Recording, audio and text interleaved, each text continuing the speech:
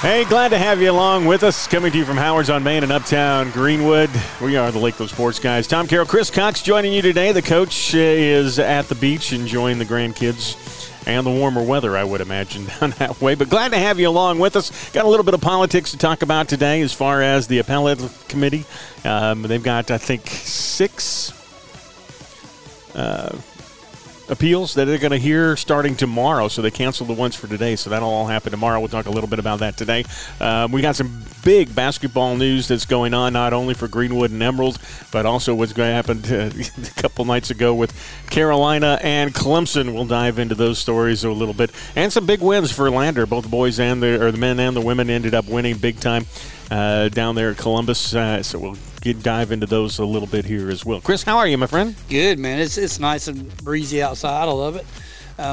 You got mistaken as being homeless today.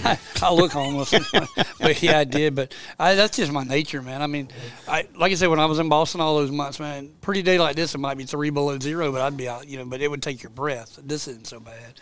And then, like I said, went out there with Clyde, helped him watched him do the fryer and everything. So anyway, good to be here, man. Came today. I wasn't sure they were open, man. There wasn't so many people here. So I guess they're all saving it for tonight because you got a couple of real big studs that are going to be up here on the stage. You used the right word, and you didn't see the post.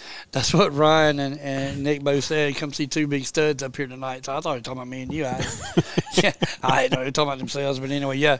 Granger Smith and Nick are going to be playing up here to Howard tonight, 6 o'clock, 6:30, whenever they get started. So say goodbye to us and say hello to them. Yeah, so I imagine that's when the crowd will start rolling. We'll find out here shortly as the happy hour will begin, and B-Rad will be making his way in. So, and I also have some great sandwiches that are here. I had the hot ham and cheese today, that 52, as you would like to say. Absolutely delicious to have along with it. But the special today is the twice-baked potato with a ribeye steak sandwich.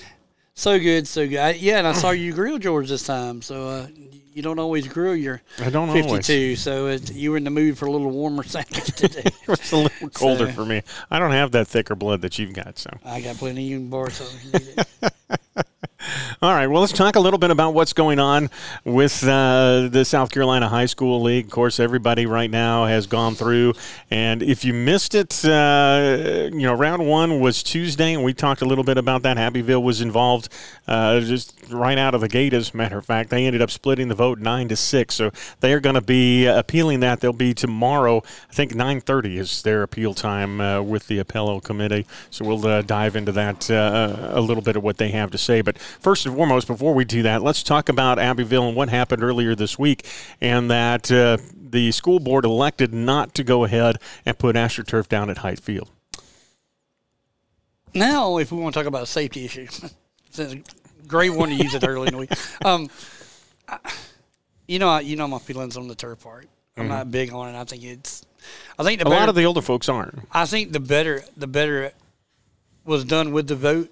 I know a lot of people are upset with that vote, but the problem, here's the thing. What you need to do before you go out and try to get a grant, like they were awarded, how much from the NFL? $800,000? It was a lot of money. Let's just say it was hundreds of thousands that they were awarded. And a lot of times when you're dealing with stuff like that, you got to realize that sometimes there's only certain things you can use it for, and that was one of those things. So now they're walking around with a big check with NFL on it that they really probably going to have to send back to the league. But you had to do your homework before you try to get that done. If you're Abbeville, you go to the school board and say, hey, there's a chance we can get this money. What do we need from y'all, or can you help us? And it came down to a matching.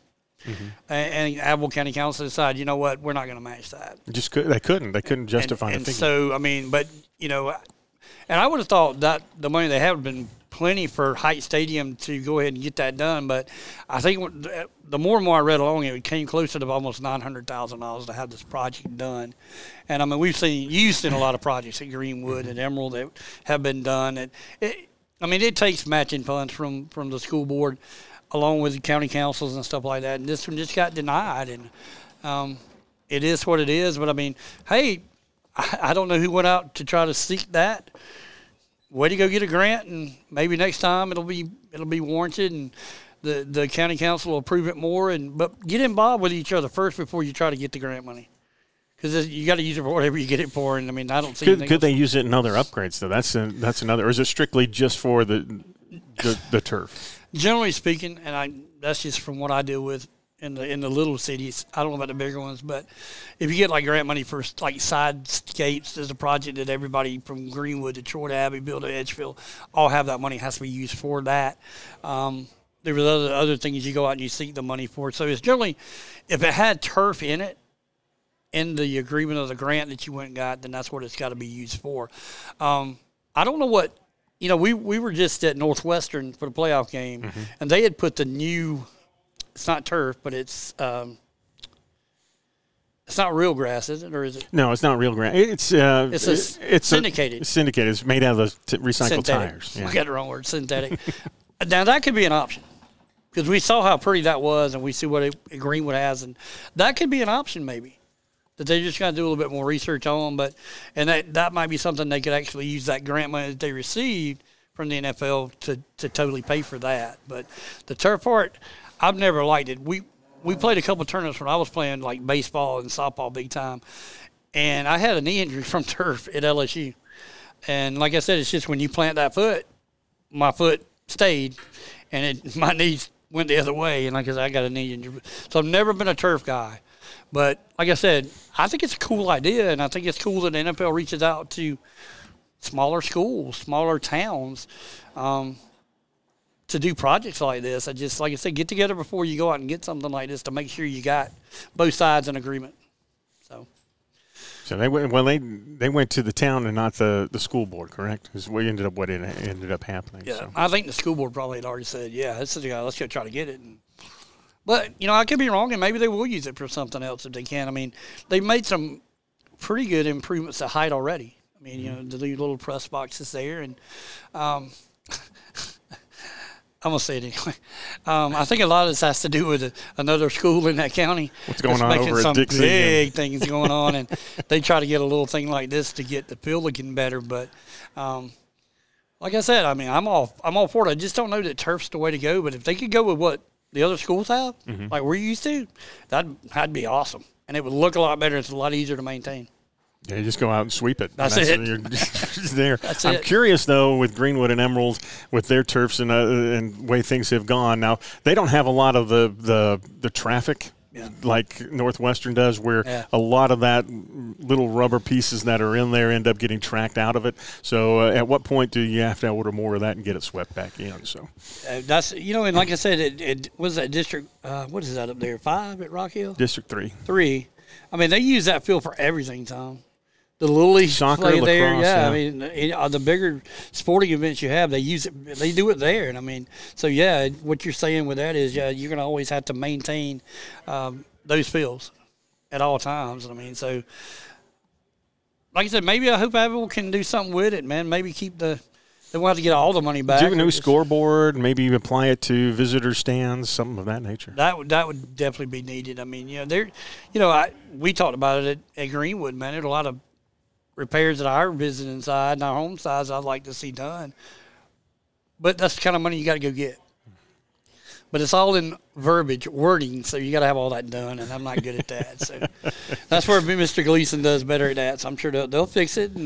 And like I said, I just applaud the effort to go out and get it. I mean, I'm sure the NFL just didn't call them and say you want $100,000 or $500,000. I mean, that doesn't happen.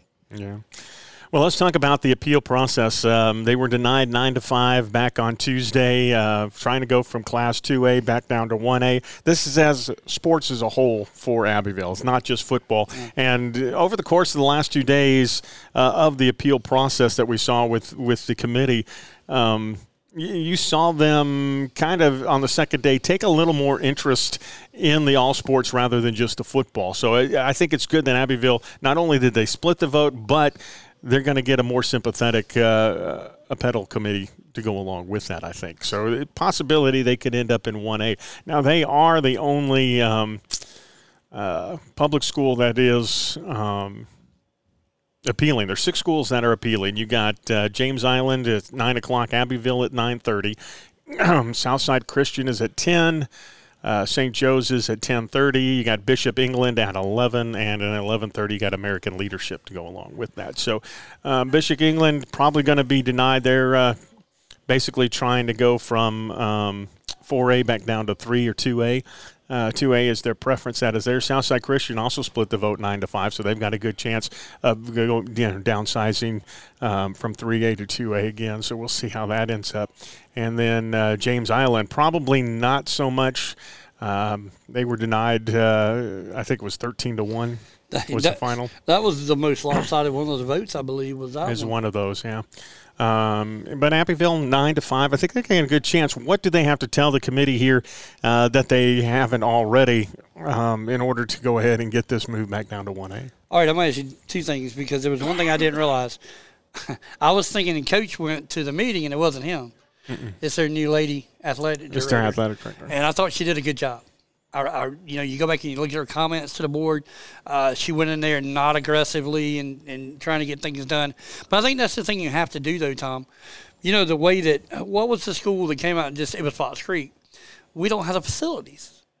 And I think about Abbeville. Abbeville is a pretty old school. I've been in the gym. I've been, their field looks decent, but I've been, the baseball field is just a regular field. And, the gym, there are a lot of things that can be worked on to do it. And I think maybe if she goes that route this time, they're in good shape, but I think they're also probably in good shape too because I think you seriously have to look at enrollment, the way that this whole multiplier thing was supposed to go, and it's not just for football. And if I was her, that would be the one thing I would bring back out and reiterate. We're not talking about football. We're Abbeville for football. We are 2A, but it's the ladies' sports and the other sports like golf, tennis, and things like that where they just don't feel they're as competitive and they shouldn't have to play 2A for it. So I think if they take that approach and just kind of make two little different zones out of it to where it's like you hear me for this and then hear me for that. But I was really impressed with the way she presented in the first place because the way it was presented, I thought they probably would have got it. It would have gotten it the second day for sure. So, it's just I still say, man, you go in there with that aggressive nature, man, they're going to shut you down. And I am surprised that Gray's not appealing again. Because they would have been just as aggressive the second time. I still, though, I'm serious. I wouldn't be stunned if you don't see Gray start to look outside the box and say, we got to find somewhere else to play. Seriously, Or different facilities as far as your main campus goes because they are limited by the expansion that they can make. Right. But like you said, they're still using that multiplier. And I will say this. You and I talked about it the other day. If you're going to use it for one, you got to use it for the other. You can't just use it to your advantage when you think it comes into play. So if we're going to use the multiplier, it's got to be used across the board. I'm interested in the one out of Lexington. Who did you say the last one was today? That'd be American Leadership. American Leadership out of Lexington. So that'll be an interesting to follow. Now, they've only got 5 or 6 sports. They don't have a lot. And football's not one of them. Yep. And I wonder if Gray's going to pay attention to that one since they are in that same little gap. Because that's the next thing, Gray. I'm telling you, when it's all said and done, they come out and they realign, Gray's going to have a problem with it. They're just going to say, we don't want to play there. We told you where we want. Well, you've told us every time what you wanted anyway. So, and that's my negative opinion of Gray, so let's quit talking about them. But I think Southside has a good shot. I'm like you about that. I think. Well, particularly since Christchurch got their appeal and they're back down to 2A. Once again, St. Joe's I think has a good shot here as well. But again, you're talking about. I think where did they put Christchurch? 3 or 4? They put them in 3. They were in 4 is where they had them, and then they were appealing to get down to 3 is what they're appealing. And I think the one thing that they're looking at as far as high school league and Jerome and the guys is this is where 1A came from. The 3 privates, and that was the reason that it was just really wasn't a fair 1A division, whatever you want to call it. And I think that's why they're really looking at Abbeville but if we put them down, we're going to be right back in that situation at 1A again because it is. But the numbers, even with and the numbers with the multiplier, have them as the 4th largest 1A. Yet they're still in 2A at the very bottom of the 2A scale. I like you. I feel like she'll win the appeal, and then we'll hear them bickering about everything else. And it is. Look, it's going to take it a little bit getting used to having Abbeville in 1A, but. If you're going to use the system, you got to use it all the way through, and that's what you're talking about there. Could Abbeville take the hypothetical here? Could Abbeville say, "Hey, we will play 2A for football, but we want the rest of our sports in 1A"? Can they divide them up that way? I don't know if you want to do that, though, because if you're going to use it for Abbeville and say that's fine there, then Gray's going to come right back and say, look, we just said we would drop from 4 to 3 and play our sports in that, but now you're kind of giving a loophole for these teams that do get denied. So I think if they come back down, they're going to have to just play it in every sport, I think, at least this year, until we hear this stuff again. But I don't think Coach Nix wants to drop to 1A in football. I really don't. I mean, he likes to be competitive. I mean, next realignment, a possibility here that all these schools, Christ Church, St. Joe's, Gray, all of those schools, could they go to SCISA and create their own league within the SCISA system, have a Class 5? Sure. Yeah, I mean, I think that's a possibility. And if I was Jerome, then maybe I would suggest that. Because like I said, you got some really competitive teams out there. I mean, the scenario the other day just did not make sense. It was almost like an episode of Twilight Zone. Watching that the other day he was a lawyer, right? He was the lawyer, yeah. He wasn't the real lawyer because he's still he wasn't the big guy, Mr. Murdaugh. He's still trying to get Murdaugh help him out. But like I said, man, Gray would have been fine. He just walked in like, man, I am so and so, and I mean, this is what we're doing. Like they own the high school league, but it'll be interesting to see. The main thing with 1A, and I think this is where the biggest gripes were from, is from I can remember a team like Johnsonville. They ran through 1A in the low country, and then they get up, and, I mean, you're playing a Christ Church every year for a championship. And it's like the coach said. He said, we don't have a chance in that game. We're playing for a state championship. We don't even have a chance to play in. So, in a way, they've taken the teams and they put them where they think they'll be better at or more competitive at. And I just look at it from a competitive scale like what we were talking about, Coach Nick. I wouldn't want to play in 1A. I would want to stay where I'm at because we're competitive in that. I'm not saying if you drop them down, they're just going to go ahead and just dominate because, I mean, we've seen Abbeville McCormick play. We've seen McCormick and Lakelands play, and we've seen Ware Shoals and 96, and all of those teams have played with these teams. I just, across the board, Coach Collier and those guys, Coach Dobbins at Ware Shoals, I mean, I know these guys are ready for an even playing field. So, but I like the 5A issue for SCISA, though. Because you had it the other day. Didn't you have 5A up or 4? They had 4. I mean, the 4A, I could see some of them playing in that. I mean, seriously, because some of those 4s are tough. Yeah, well, that's with Ben Lippin right. and that whole group up in there, Hammond. You got Hammond Hill, that have been competitive for states every year, and I think Gray would be competitive in that. They don't want to be there, though. So. All right, so the appeals committee going to be meeting Friday, tomorrow, 9 o'clock. We'll try to talk about it on Monday because also Monday is when they send out the final classifications that are there. And then Tuesday, boy, we get to also see who the regions are going to be. That's going to be the fun one. I mean, we can sit and guess all we want. I mean, it's going to be fun. I mean, I'm going to ask you, how close do you think Greenwood and Emerald are going to be as far as like regions?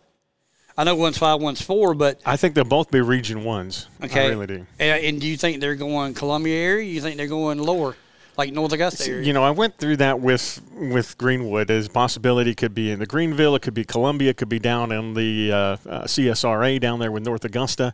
There's 3 different options that they could possibly go with because Greenwood is kind of out in the middle of nowhere. Emerald, on the other hand, has a little closer 4A teams with Westside remaining at 4A. In that regard, I think you've got a good possibility that they'll end up staying there. So,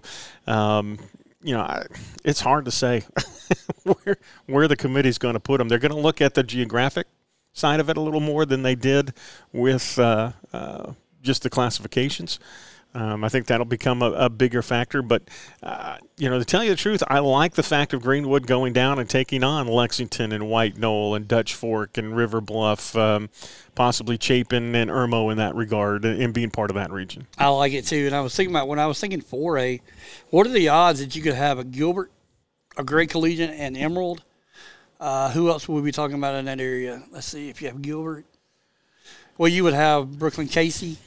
Yeah, Brooklyn Casey, Bishop England is down in that area. You could throw them in that one. And if they don't get it, Fox Creek, you also have Midland Valley, Bluffton, South Aiken, North Augusta. start going toward Bluffton, you better be ready to play some football, buddy.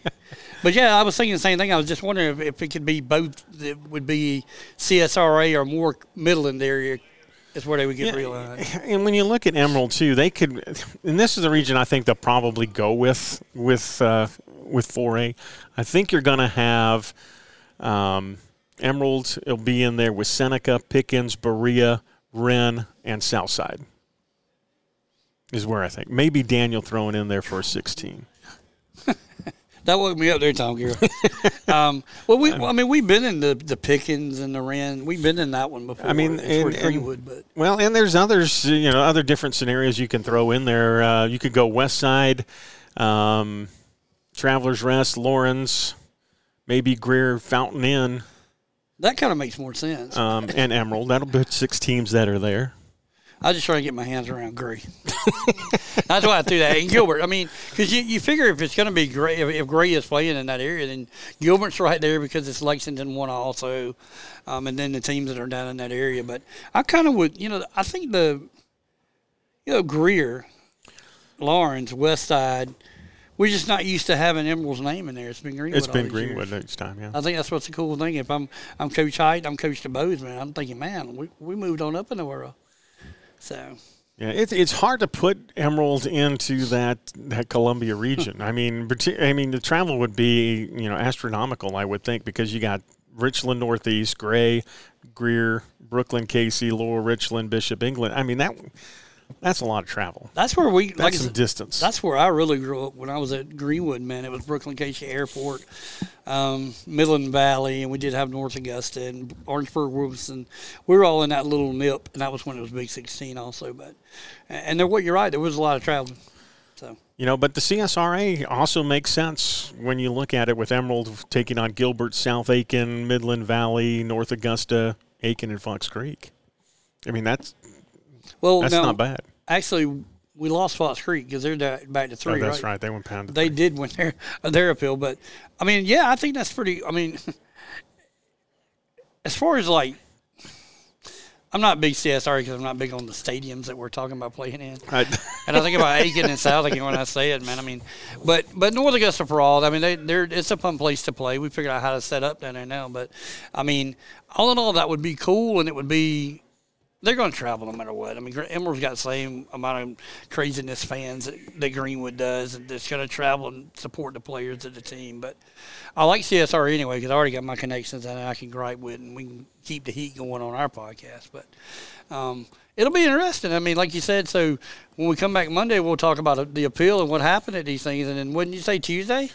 Tuesday or Wednesday. Let me double check just to make sure when all that. So Thursday we'll have another big show. But the league will send out the final notifications on the 22nd. Okay. Which is Monday. So they'll have that, and then the classification organization meeting will take place. Region placement will take place on the 26th. So that's Friday, Saturday. Is when they'll send those out, and then the following week is when they'll start hearing the appeals, that January 29th through the February 5th era. So let me ask you, we just had our first appeals as far as where they were put at.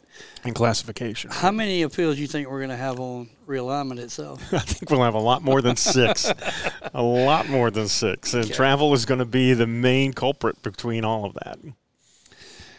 Gary will bring that one out, too, even though he said it. I mean, that's what I mean, and that's here's what you got to look at, though, Tom. I mean, unless you just got one team that's just getting beat to death with expense on travel, I mean, it's all going to take care of itself anyway. I mean, that's one thing you got to look at when you're looking at the realignment anyway. You have to take that in consideration. And we joke about Coach Doolittle, and then last year at Greenwood Christian, that team don't care. It's remember when we were at Red, it was the wheels on the bus, man, and they would go anywhere and play everybody from the beach area all the way back down to Charleston, back down through Walterboro, back down through Aiken, and they didn't care. Coach Doolittle and that team went everywhere, and they played everybody. So, all right, well, let's get off of the politics and get back onto the sports side of everything because we had some big games that took place in basketball yesterday, or I should say on Wednesday. The Yellow Jackets came into Vikings territory and ended up beating up on the Emerald Vikings, 67-59 to final in this one. When you look at it, Emerald was led by Keenan Marshall, had 18 points. Caleb Benson had 12 points. They were the only two in double figures in scoring. But it's an uphill battle when you start getting into region play. But this is only game one. They've got another home game in the process of that. Mr. Marshall is solid, by the way. Yeah, he is solid. So we'll see there. And then the Lady Vikings at Union, 69-23. They end up winning that one there. Of course, ranked. They're not ranked as of yet, but it's one where if they can get through their region unscathed, they can make some noise in the playoffs. And, of course, a lot of that has to do with Anna Smith. She had a season-high 21 points. Gabby Barks had 11 to go along with that. And then at 10, you also had Rye Tolbertson and Journey Williams making the process there. So you had three people all double figures scoring-wise. And playing good defense as well. I mean, like I said, this is going to be – the playoffs this year is going to be really – I mean, I know we're midway through the season part, or the region part, but it's going to be an interesting end of the year as far as basketball, girls and guys. As it keeps moving right along. I am thinking, though, that Emerald's going to make some noise here in the playoffs as they can keep improving the way that they are. And they are. I mean, they played well. You remember when they played Greenwood the first couple of series they played? Man, they were really competitive with Greenwood. Now it's like Greenwood's hit another twitch. And that switch has been turned on, and they're playing really good basketball. Well, let's talk about the Lady Eagles because they still rank number 2 in the state as of Tuesday afternoon. However, they fell to Pickens 36-38 on Tuesday night. This was one where the second quarter really got them. They only scored 5 points to Pickens 9, and that seemed to be the difference maker in this game for the most part. But they end up falling. The Oliver twins, Cameron only had 5. Danielle, up to her usual stuff, she had 21. Nara Carroll had 7. You also had Cameron Fuller, 2. And Tyreka Johnson had 1 to go along with it. Not their usual scoring. I got to wonder if all the sickness that's going on with the RSV and the flu and that other virus we don't like to talk about, we won't mention, if it had a little bit of an effect on this team this time around. I think it is. I think everybody's starting to feel that, though, Tom. I mean, it's just, I think if you were to call it to Coach Childs, she would tell you the areas where we were, deficient in and the areas that we were better in. I mean, this is a team, we know a lot of their points come off turnovers and off their defensive play. And, I mean, I didn't see the stats for, like, free throws and stuff like that. I don't know if he came down to that or not. But, really good defensive team, and they that's where a lot of points come off of it. That's just Coach Child's style of play, and we know where all that came from. So, could it be the fact, though, that maybe they got caught looking at that record, looking at that rank, and went against a Pickens team and just said, and you can't do that. That was a away game, right? Or was that home? Yeah, that was at Pickens. You got to throw that out the window, man, because you got to win. You got to hold your home, as Stanley say. You got to hold your home.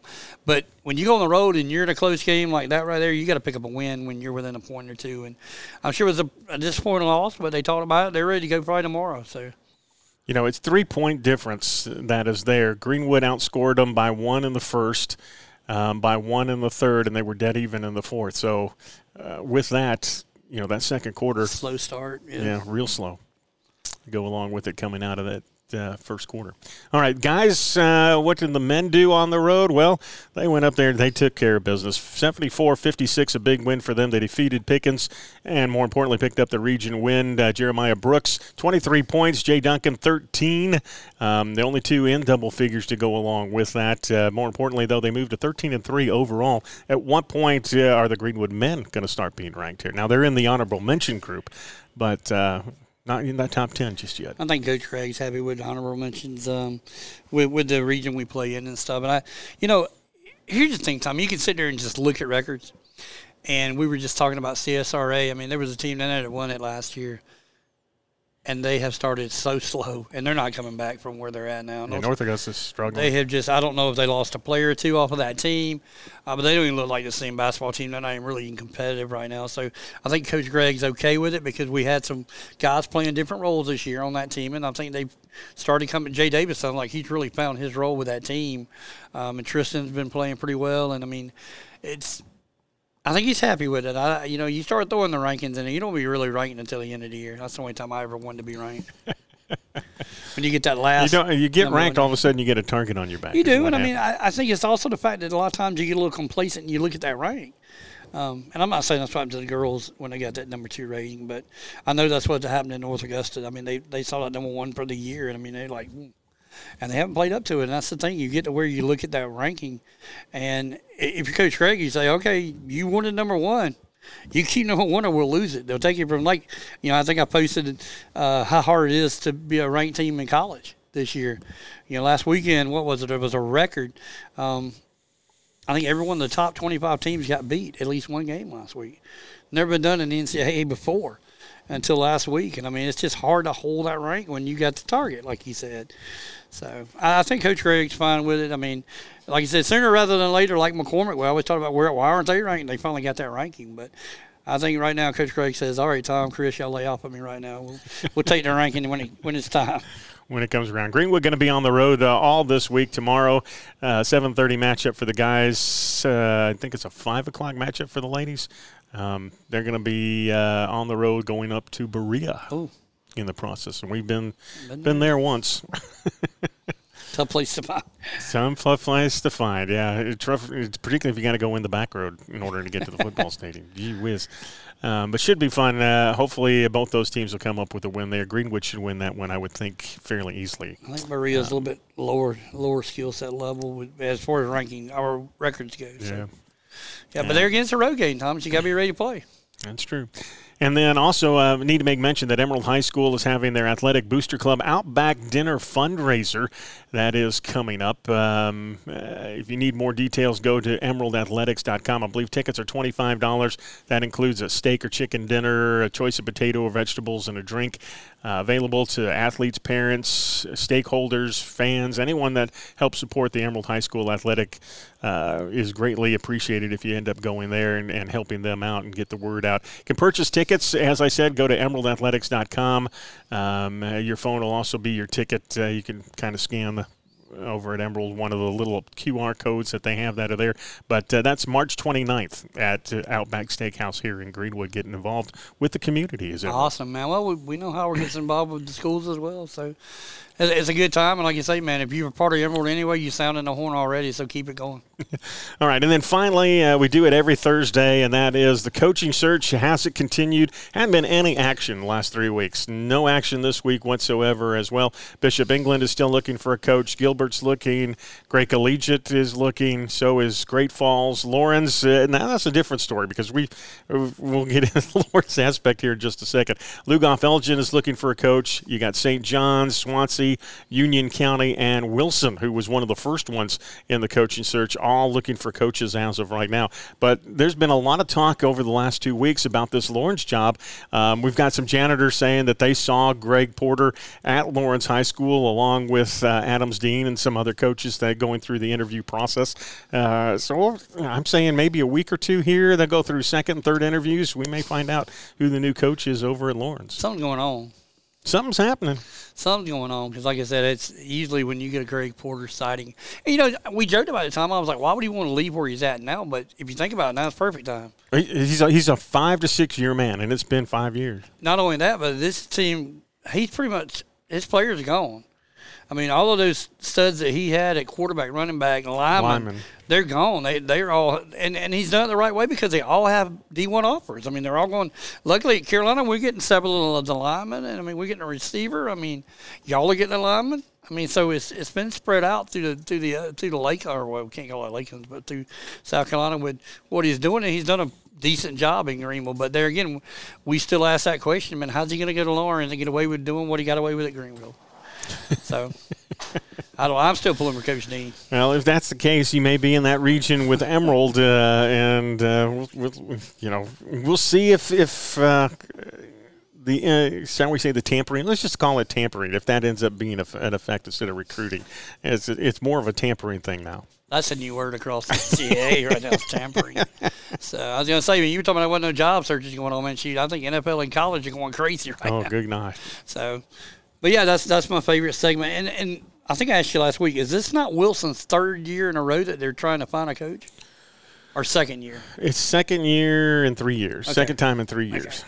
I was thinking that first guy didn't even have a chance. They just let him go after his first year. But and, there again, I think that job kind of relates to what the school's playing down there.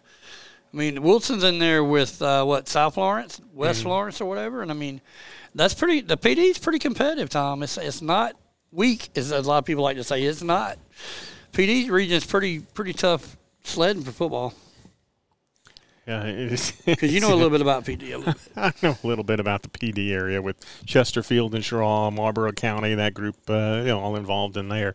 And they're making a comeback, believe it or not. So Sherall was strong this year. We'll see if they can continue on. But let's talk about American Legion Post 20 baseball here for a second.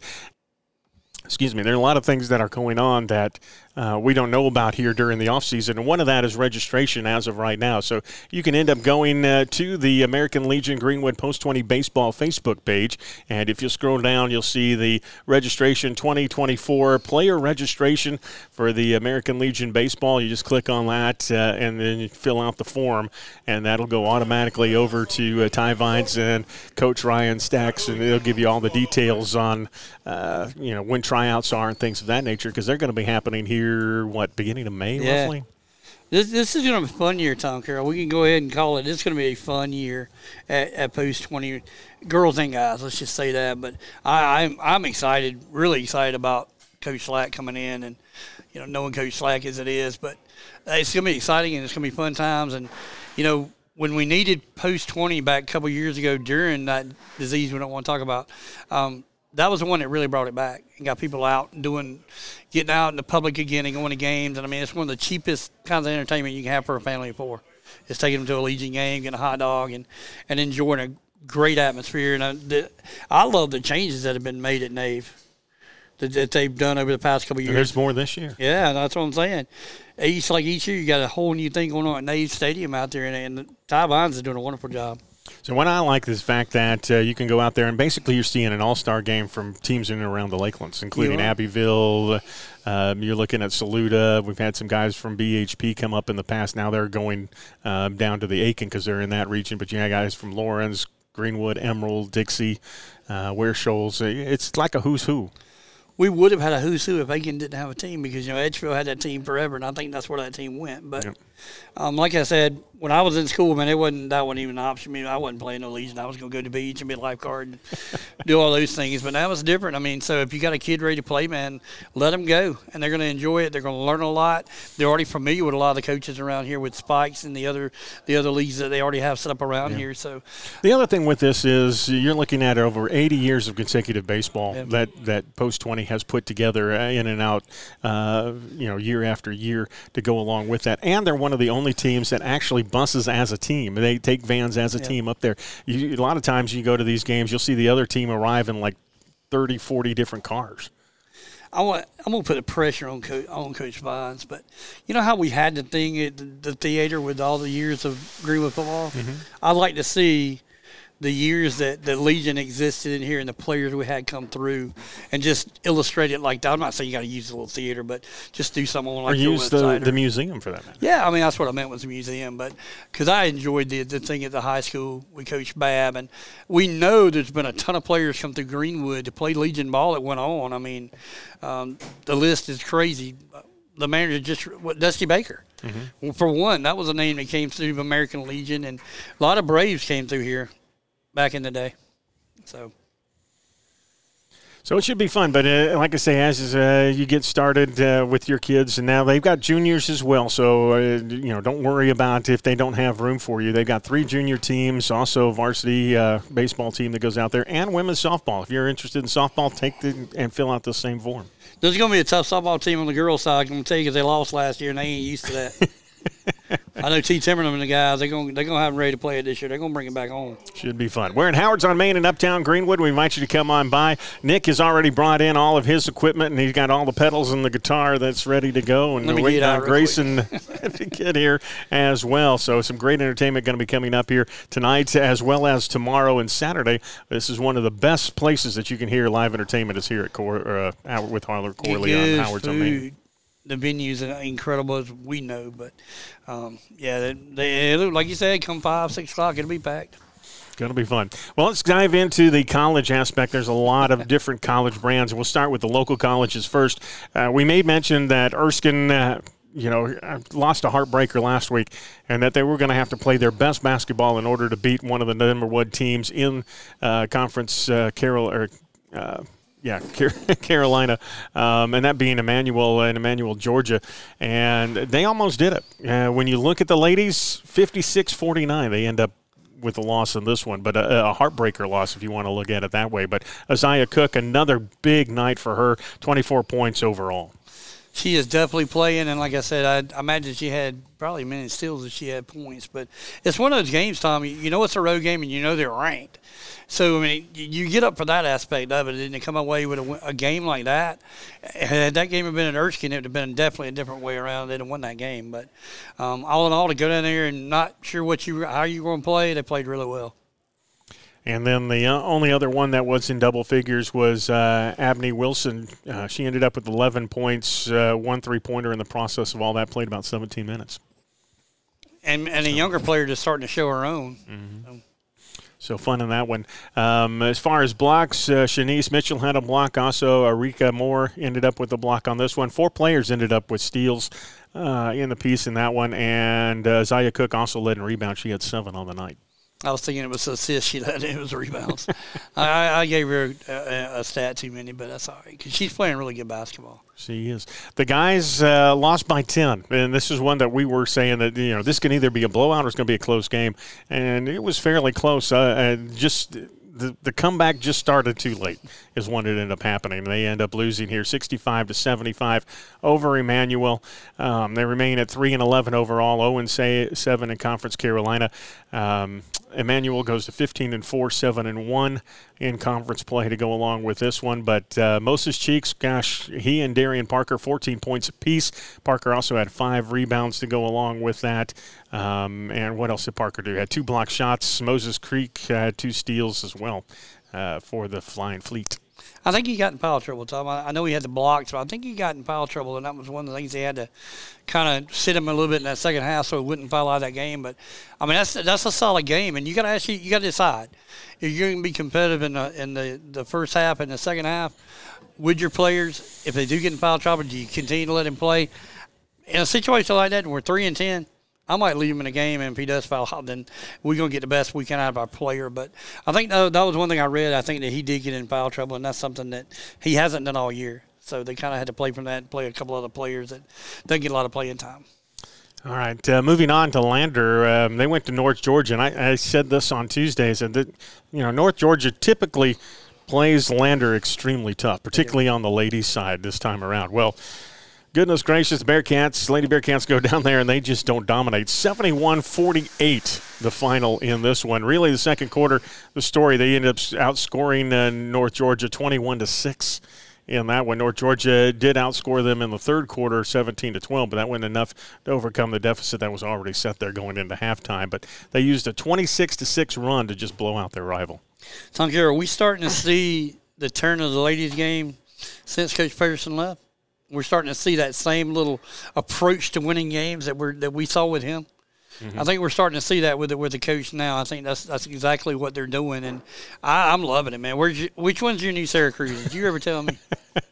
I haven't found one as of yet because they kept coming off the bench, and you got somebody that just steps up every single time around. So, but you got to love what Kira Johnson-Kelly has been able to do. I mean, she played 32 minutes on the night, ended up with 18 points. You got Taya Gordon, probably my new Sarah Cruz is the one that I like. She had 15 points on the night, also picked up 6 rebounds to go along with that, so a big girl down there inside. And then you've got Quadesha Langley, played 29 minutes on the night. She had 13 points, 3 steals. Also had 2 rebounds to go along with it, but it is more of a factor on the offensive side. And that team lost a lot off last year's team, Tom, and they really did. So new group of cast of characters, and you're starting to get them, see them playing together. And this is what you expect this time of year, and I think this is another team that come tournament time, you better look out. Yeah, particularly right now. You know their record in the Beach Belt Conference for the Lady Bearcats? I looked at it last week. Okay. 5-0. And that's what you want. I'm talking about rebounding off of, losing a lot of players. That's pretty solid at 5-0. So keep going. And like I said, I think it's just the fact that this is the way that we're used to Lander Bearcat ladies playing, and they're starting to turn around just like the men. Yeah. Also, I didn't know the 26 turnovers that the Bearcats ended up causing, and that's probably the big reason for the points in the paint and points off turnovers when you look at all that. But just a big night for the ladies. Guys, they had a little tougher test, 78-60, but they did it with three-pointers. That was their key, as the number 17 ranked Lander Bearcats went on a three-point rampage, as they like to say on the Lander website. But they improved to 13-2, 5-0 in the Peach Belt Conference as well. This is their 6th victory in a row. I need to try to get in touch with Coach Omar and see how he's – because I just said it with the girls side of it. I think now we're starting to see that Omar – He can recruit and he can play time, and he's finally got a set of players in there. I mean, we knew the usual players, Noah Dunn, and the rest of the crowd. We've known them for a couple of years. Cooper's there. I mean, and believe it or not, Noah Dunn wasn't in double figures this time around. I mean, North Georgia tried to take them out of it, and some folks had to step up. Legacy, probably the biggest on the night. He had 19 points, kind of stepping in that role. Philip Burwell, haven't heard his name a lot, 15 points, 6 rebounds. That helped out tremendously. Had 4 assists also to go along with that. So stepping in there in that guard role. That boxing want to kill you, and it killed him in that game. I mean, it's okay to concentrate on lead scorer of a team, man, but you got to realize that other guys will step up to the plate, and they weren't ready. And like I said, I'm impressed with what Coach is doing on both sides, women and men's at Lander. Here's another stat for you. Overall, hitting three-pointers for the total of the game, they were at 43%. Oh, wow. When's the last time you heard that? That's a while. And all actuality. That's well above the average. And then free throw-wise, we knew they'd be in that 60 to 70 range. They were 67% there. And field goal percentage, they were 42. So just a great night shooting.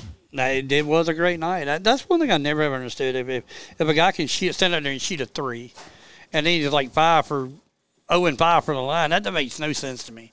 You're getting a free shot at the basket, and you can't hit that, but you can hit a guy with 4 guys in your face on a three-pointer. But all in all, man, that's what you want. I mean, step up. These are teams, the last 2 games that they played, Columbus State and then them, those are the 2 teams that you usually compete with when it comes to men's and women's basketball. Though Young Harrison there. And Augusta. And Augusta. And I hadn't seen a lot about them. I did see something on the CSRA site. Augusta lost one of their star players to an injury. I think it was Tuesday night.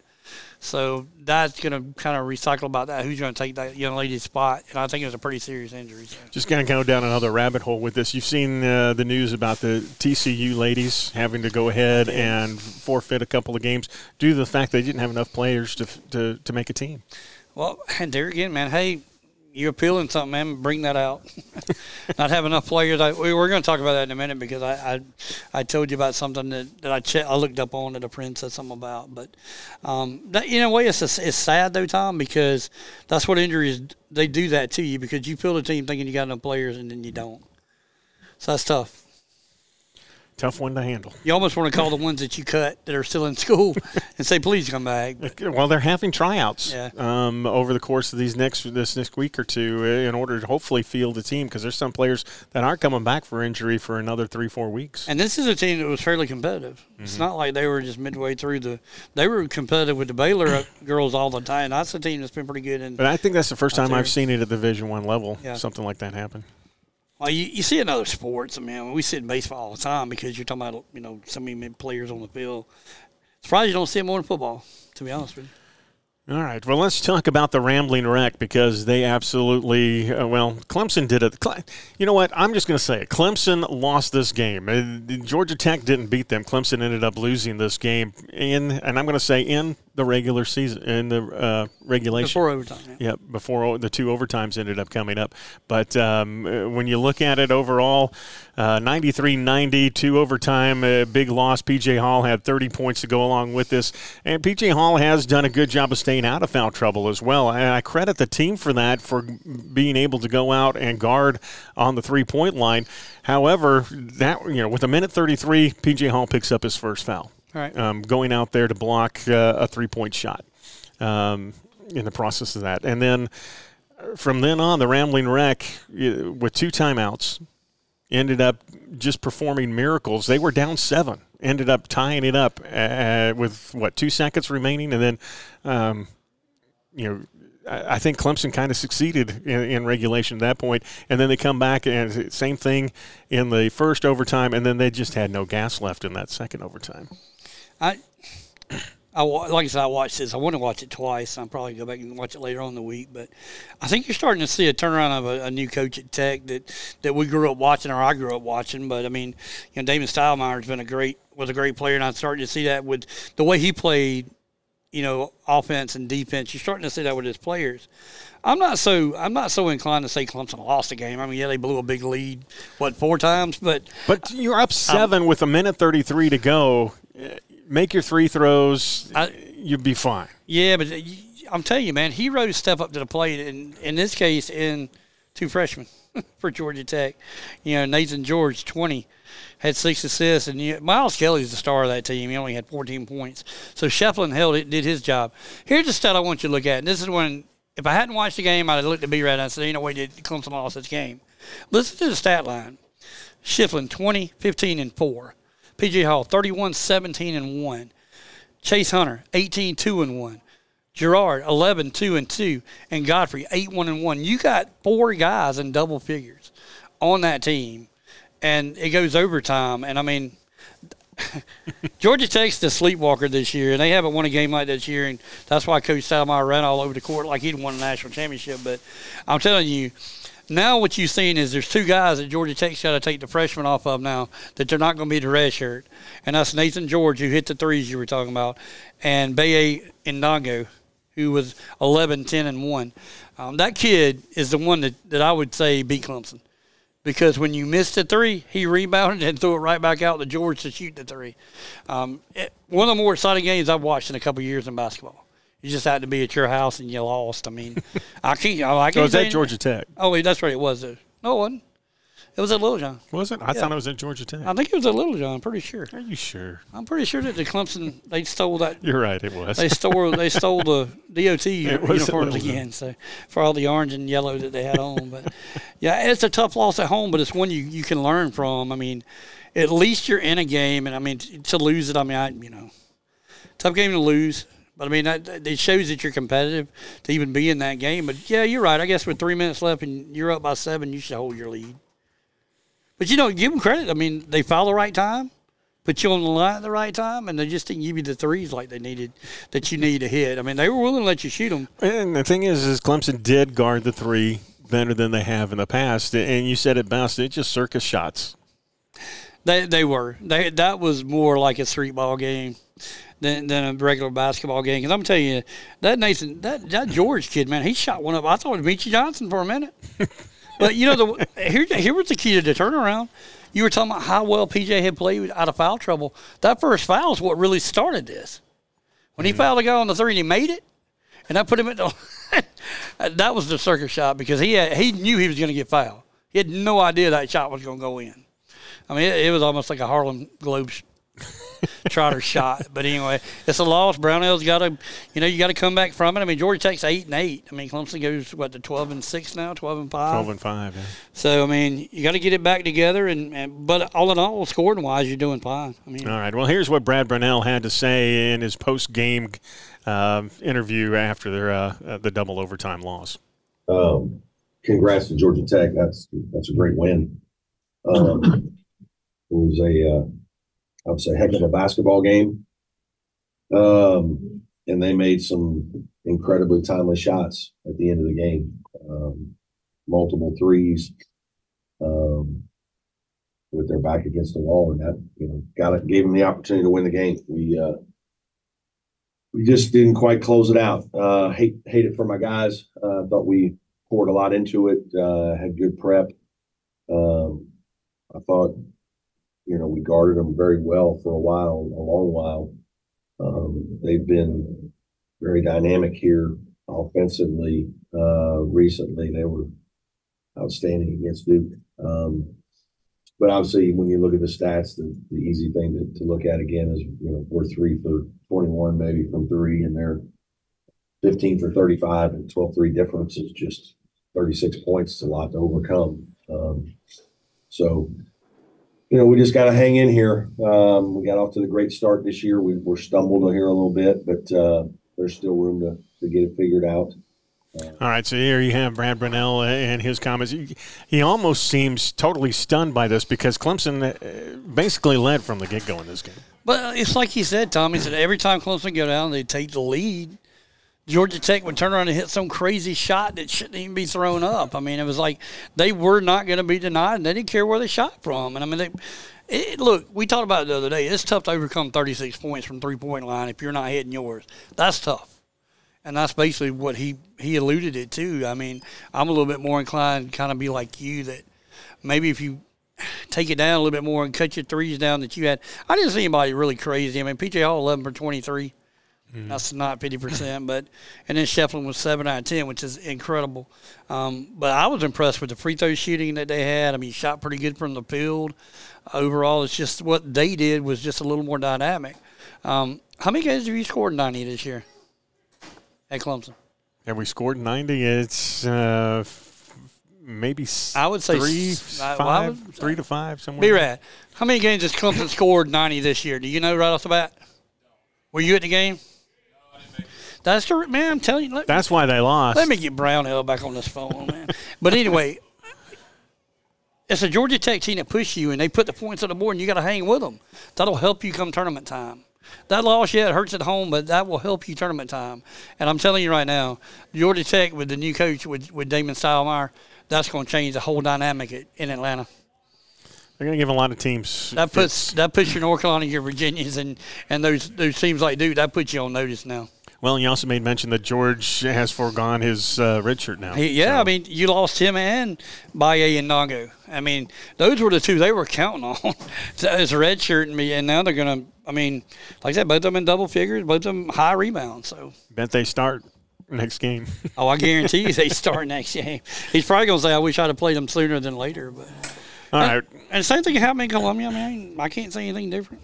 Yeah, Columbia Gamecocks, they were in a battle. And this was a game of runs because I was flipping back and forth between the two. And this was a game of runs for South Carolina. And they'd go up, 7-9. All of a sudden, you turn around, Georgia would be up by 7 or 9. It was just big runs. The fact that it happened down there in Columbia, you thought the Gamecocks would have a little bit of an advantage, but it ends up being a 74-69 loss in this regard. And really, Georgia kind of matched them in the last 3 minutes here, point for point.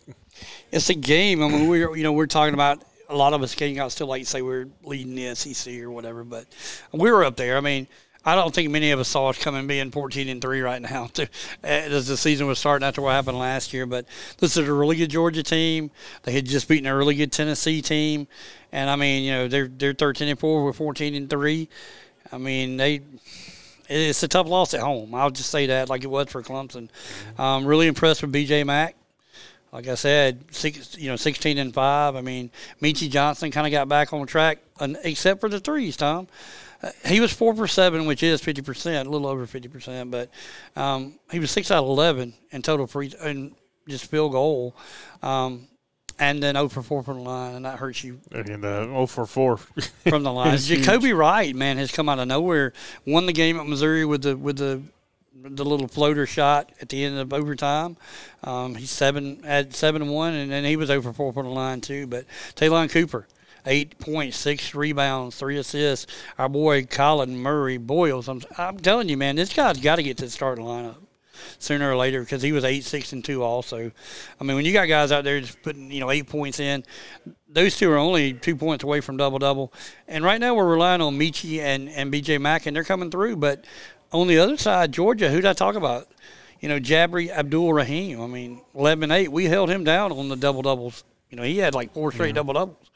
Held him down, but we didn't think about Silas Demery, who's a freshman, Russell Chekwa. Is that how you say it? Sounds good to me. Chekwa, Thcwa. So I don't know. He had 9 points, and then R.J. Melendez, who's another freshman, 12 points, 2 rebounds. Justin Hill, really a lot younger basketball team than the Gamecocks, and they come into CLA and they get a win. This is the kind of game they play at Stedman, which is their home home gymnasium. So I'm not really looking forward to when we go down there because, I mean, these hopefully there'll be a better turnout on the line because that's where it was lost, as you made mention, 25-17. Georgia hit more than the Gamecocks did, and that was basically the difference in the game. And I think Coach – oh, you got it, don't you? Although I hadn't heard the interview yet, but I'm sure he's going to say something. He's going to be down about maybe 3-point percentage on shots we were taking. But I think free throws and the other, we got to improve on the free throws. We were putrid. All right, here's Lamont Paris after the ball game against Georgia last Tuesday night. Didn't play great. I don't want to take anything away from Georgia. They have a good team. There's no doubt about it. But we didn't play great. We didn't deserve to be where we were in the game down the stretch, to be 100% honest with you. We gave 17 second chance points. We go 17 for 32 from the free throw line. We send them to the free throw line just as many or more times. A litany of just lack of discipline type plays. It just was there for us. And then you throw on top of that, we just didn't perform very well either. And so it just – this would have been, I think the heavens and earth and everything, the sky would have opened up if we would have somehow won this game, because we just really didn't, we shouldn't have been in position to have a chance to win this game based on how we played. For whatever reason, just we had a lot of guys that just didn't have it going. And then, which happens from time to time. These are young guys. It's a long season, play a lot of games.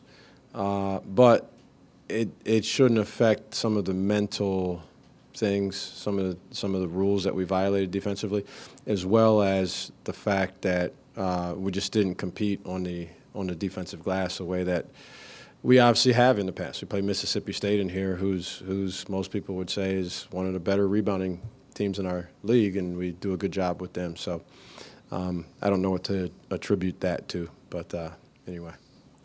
There you have Lamont Paris, and he's kind of speechless as well. Not sure, this is his team, and how to describe how they played Tuesday night. Tom, all year long, the one thing that I have praised this team on and Coach Paris is the fact of how they shoot free throws. They shoot very well in there. I had to look it up because, this is by far our worst free throw game. I was 49% from the field, 16 for 32. That's awful. Putrid, I think is what I just said, but that's awful. And to go back and look, and we're averaging we're about 77 to 78% from the line on the year. I don't know what happens in that aspect. Maybe guys that didn't get a lot of free throws. You really don't want Jacoby Wright shooting free throws. He was 0 for 4. But there again, it's just one of those games that you think you should win. And he's right. Mississippi State comes in and they pound the board and get a lot of easy looks, and we don't seem to have a trouble with them. And then here comes the Georgia team. They're just smoke hot. Let's call it what it is. This is a hot basketball team. Had just come in, like I said, to beat Tennessee, who just to beat Florida. So all in all, you just like Clemson, you got to regroup, and you're going to have a game Saturday. You better be ready to play it, and it's more than likely. I think we're both probably on the road this weekend. I think. I believe the Gamecocks go to Kentucky. Yes. Okay, that'll be actually they'll play Arkansas Saturday afternoon. I'm sorry, Bulldogs will play Kentucky.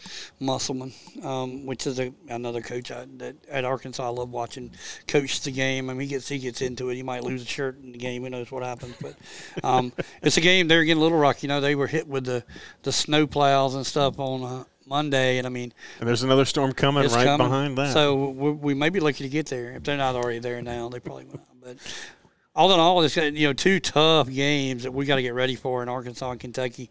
And now I think when you show your true grit as a coach and as a team, I would say if you can split that, you've done well. If you can split one of the two, get them both. I'd like to get them both. I'm just saying I don't want consensus would say we lose them both, but I'm gonna say let's split because we know how we play it in Kentucky. So, but we need to get the one in Fayetteville or Little Rock, wherever it is. All right, good deal. I want to wish my Gators best of luck. They're getting ready now for the conference championship is going to be up there in Rock Hill at the Palmetto Aquatic Center. So swimming-wise, best of luck to the Gators as they head on up that way. From what I understand, they got a good chance with the guys this time around. So hopefully they'll make some big times and score some big points. We need, seriously, because I don't know. I mean, I swim, but I mean, all about the thing. We should do a podcast with when they do stuff. I'd like to learn a little bit more about the swimming aspect than the Olympic sports as it that you know a lot more about than I do. But we talk about it. I mean, and this swimming is not a spectator-friendly sport. Let me just put it that way. I'm not. We're not trying to go out there and call a match or an event or anything like that, because it'd definitely be you doing something like that. But I mean, I've been to the Civic Center when they were doing stuff like that. But I'm thinking mainly I'm just want to get out to one of these complexes so that we can take videos and pictures and get it back to the mayor here and say we need one of these complexes in Greenwood to make some money for these teams. Wouldn't that be sweet? It would make money too.